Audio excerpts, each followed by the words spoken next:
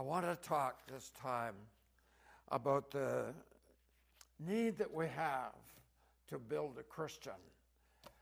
Building a Christian means discipleship. Building a Christian means to mentor someone, to help them get into a place where they understand what Christianity is all about and how to study the Word of God, how to function, how to relate to other Christians and other people in general.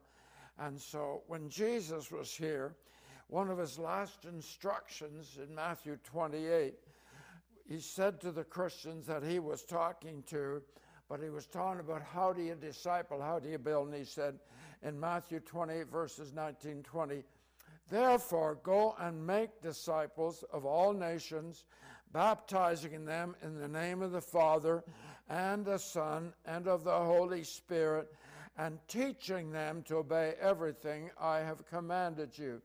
So there's some interesting stuff that he gave. It's his last instructions, and so therefore he's very thorough. He says, in order to make disciples, they must be baptized. And they do it in the name of the Father, the Son, and the Holy Spirit. They must be taught to obey everything I, Jesus said, have commanded you. And so we have these instructions, which it seems to me like a majority of the body of Christ, of evangelicals, can't be bothered doing it, even though the Bible is very clear that we're supposed to be doing it.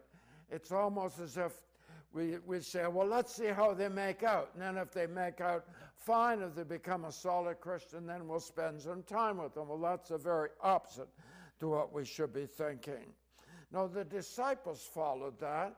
They said in Acts chapter 2, verses 41 and 42, it says, those who accepted his message were baptized, and about 3,000 were added to their number that day.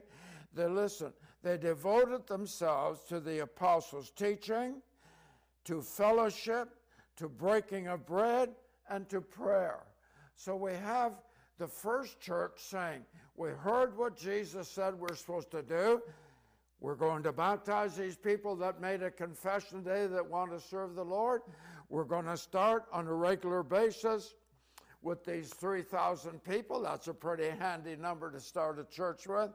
And we're going to take them and we're going to devote ourselves to teaching them.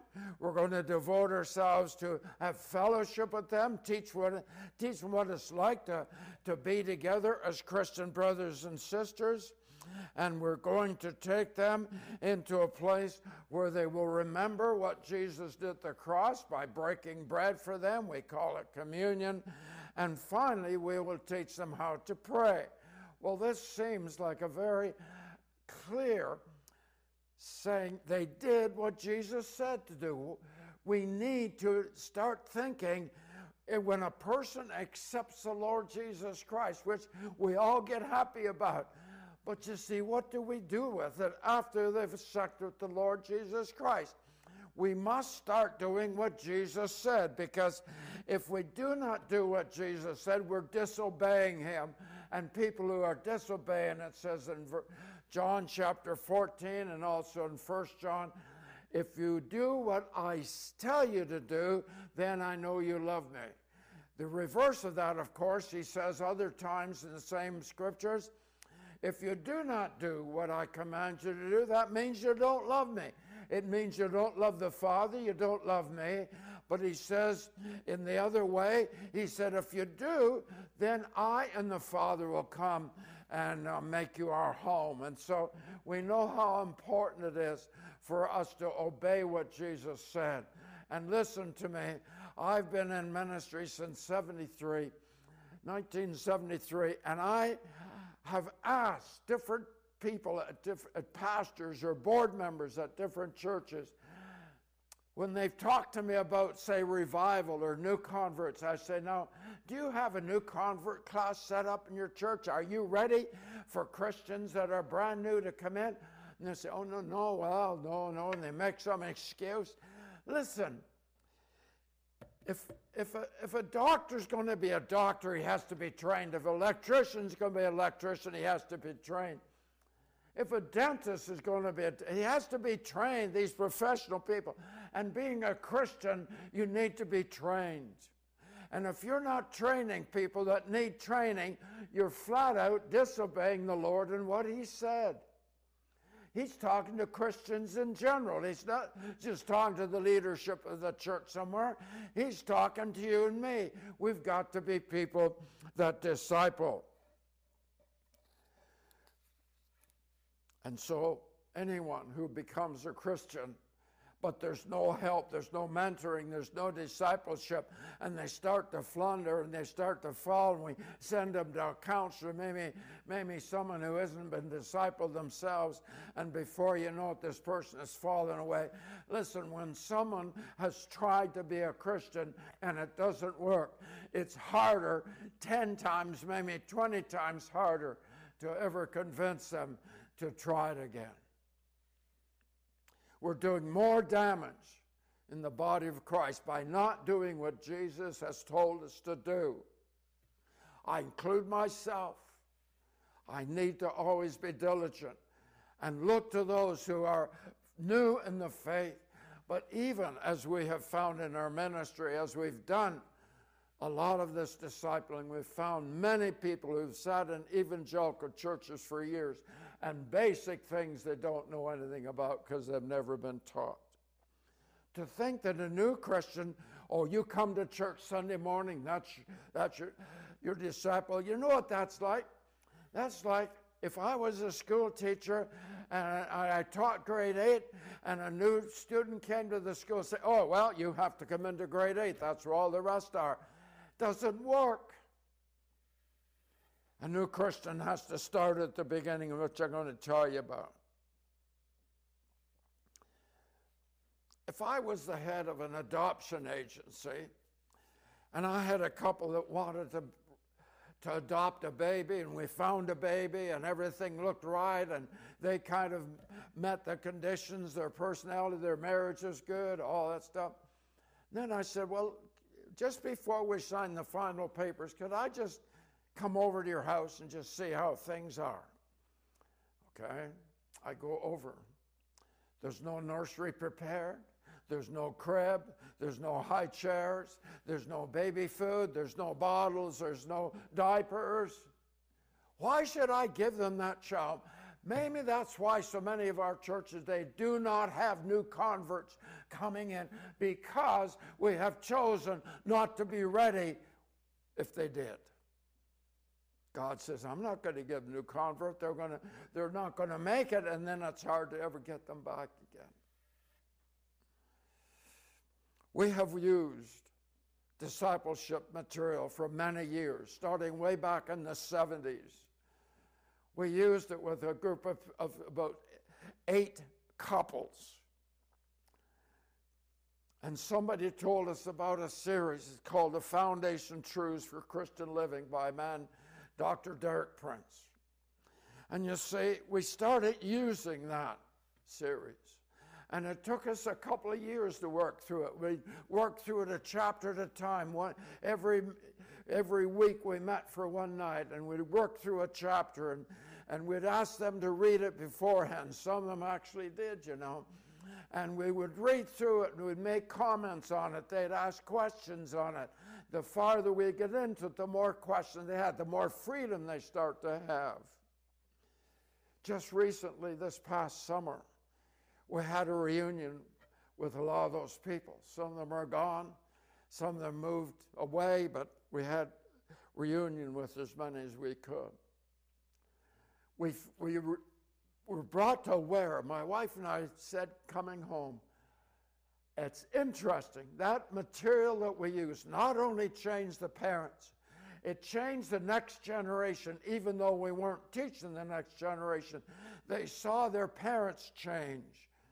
And they were at that reunion too. They actually took over, led the singing, did some testimonies and stuff, and it was exciting. Why? Because the parents were trained. I'm assuming they then trained their kids. I never did us.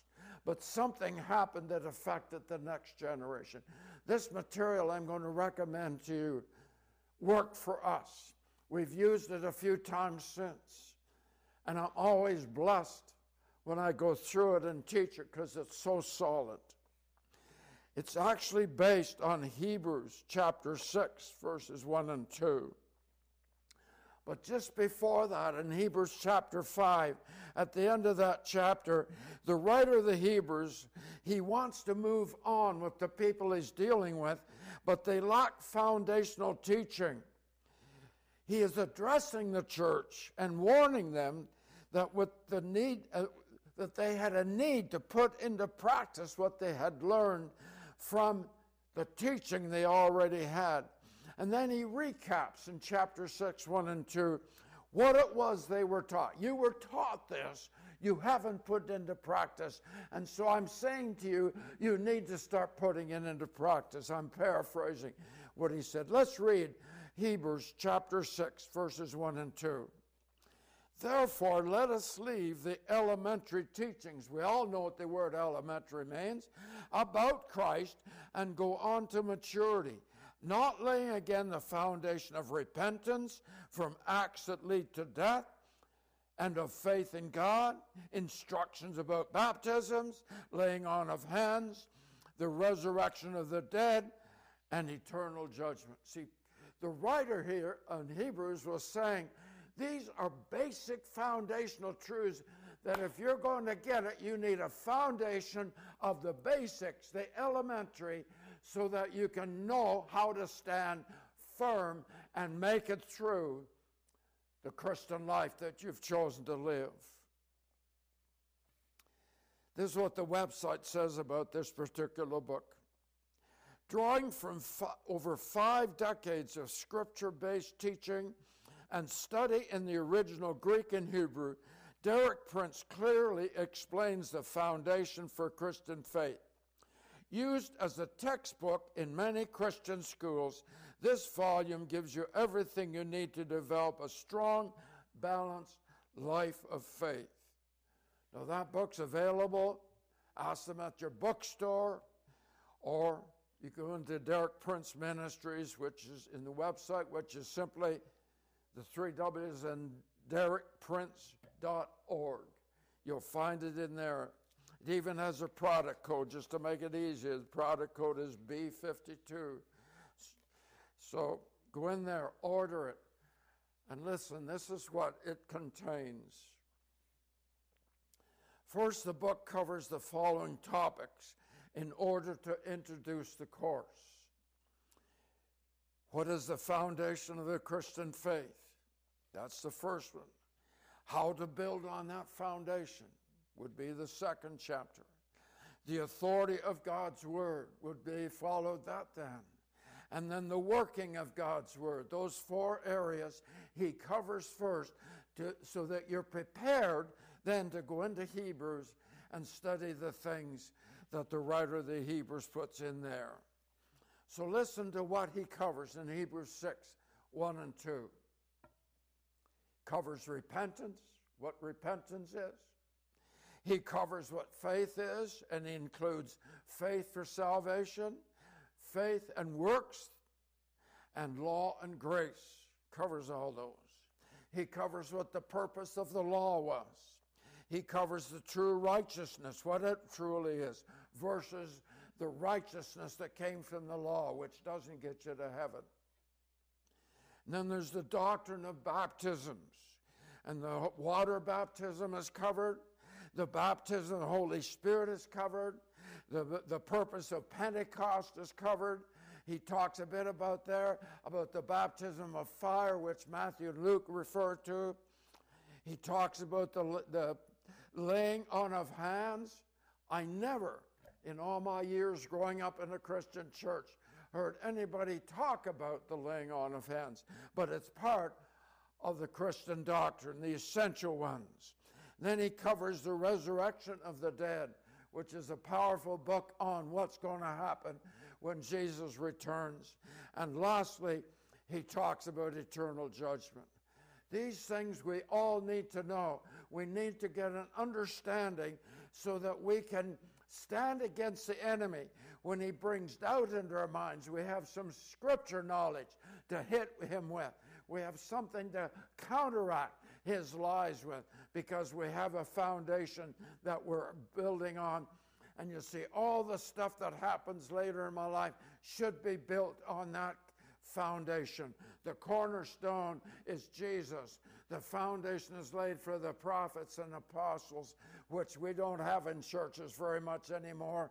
Satan's made sure he got us out of there. But we know that he has said, if you get a good foundation in your life, this is what's going to be like. It's going to be the kingdom of God is righteousness, peace, and joy, from Romans 14. What's he saying? Well, if there's no joy in your life, it's because you lack peace.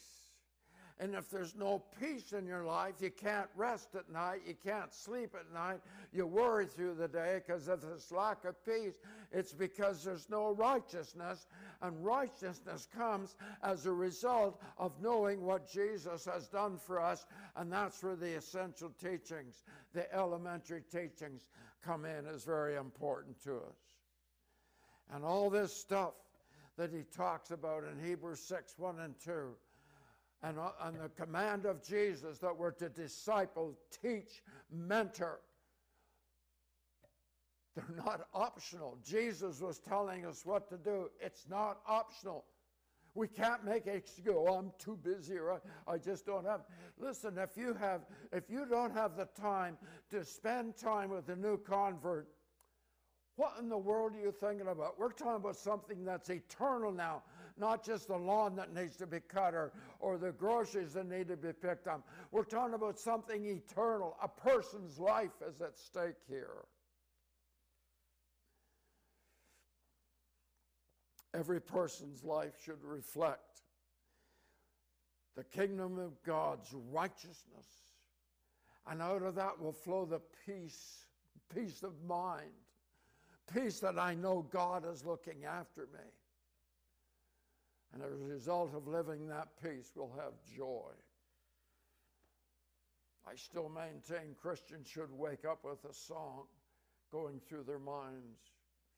A godly song, something that's encouraging. There's so many songs that bring hope to us about eternity. And say Hebrews, it talks in 11, it says that faith is the substance of things hoped for in the old King James. Faith is the substance. It's a result of the hope we have in our Father in heaven and eternal life.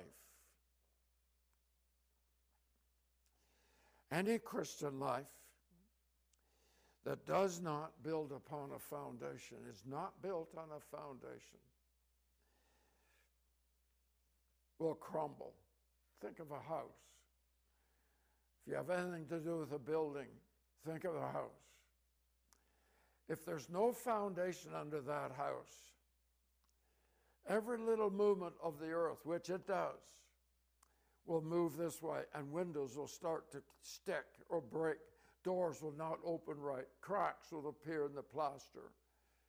I know people that's happened to in their life, where their life starts crumbling and things are missing, and so therefore they can't do this or they can't fight that. And before we know it, they've fallen and sitting in a counselor's chair or in a pastor's office trying to get their life together. And they're trying to put this house back together, but there's no foundation, and it keeps moving, and it keeps getting up. You realize there's people that have been in counseling for years, and their problems are not solved, and the reason is there's no foundation. Come on, listen to me, folks. This applies to me as much as you. Listen to me. They need a foundation. And most evangelical churches, you could take maybe 70, 80% of the people and put them through this because they've never heard it before. So how do we get started? Listen to me, Christian.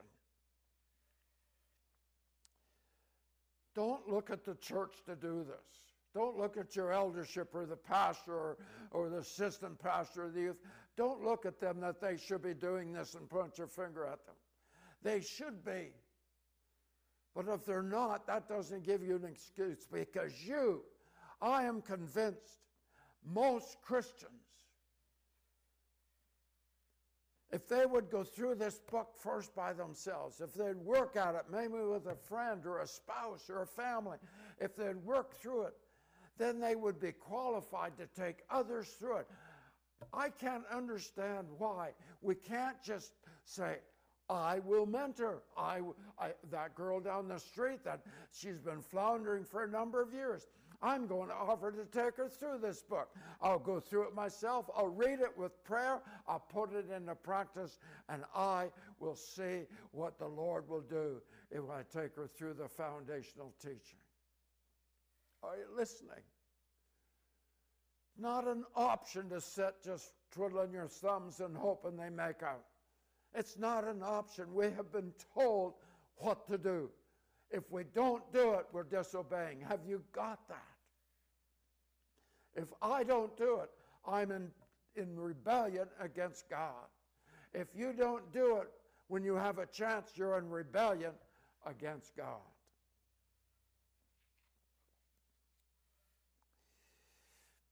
There's a man named Ezra. He was one of the scribes, one of the teachers that came back out of Babylon after the Babylonian captivity, and Judah and Benjamin had come back to the promised land after 70 years. And so Nehemiah came back first, but then Ezra comes back. And this is what it says about him. He was a teacher. Listen, for Ezra had set his heart on studying and practicing the Word of God and teaching Israel the laws and rulings. Now, that's a verse I've taken from the Complete Jewish Bible by a Jewish man named David Stern. He's a Christian man. And he set it out clearly. Ezra, first of all, studied the law, and then he put it into practice in his life. And when he put it into practice, he could then teach it. I know when I'm listening to a preacher or a teacher, it's not too hard to tell when they're teaching you just from what they've read in a book or they're teaching you from life's experiences, where they've put those things into practice, they've worked them through, and now they're sharing with you those principles. You can tell who has been and who hasn't experienced what they're saying. Ezra knew that. He said, I will practice what I'm learning first, and then I will be able to teach with conviction. Glory to God. You can do it. Christians can do it. Work through the book. Study the Bible. Derricks uses scriptures all the time. It isn't a book that says that's not really not a God's matter. That's not what Paul said. He doesn't do that. He simply takes it from scripture. Derek Prince is qualified to teach these languages from the scripture. He's qualified to teach them at a university level. He knows what the originals say, and he's preaching from the Word of God just clearly and distinctly. Now listen to what they did with this. In Acts chapter 2, when they had baptized these people, and it said they're meeting together, and it says in verse 41 and 42, those who accepted his message were baptized. That's Jesus' message, of course. And about 3,000 were added to their number that day. This is what they did. They devoted themselves to the apostles' teaching and to the fellowship, to the breaking of bread, and to prayer. That's what they did. And that's what you should look at and say, I can do that. Don't go by your feelings. Don't go by thoughts that are negative. Don't go by it. Say, if God told me to do it, I can do it. God doesn't tell you to do something if he doesn't give the ability and the strength to do it. He always If you have that much, if the task is this big and you have this much, he will do the rest. But you have to give this much, because if you don't give this much, he isn't even there. Those who accepted his message, 3,000 people, they met together, I assume on a weekly basis, but sometimes in the early church writings, it indicated that some of them met every day.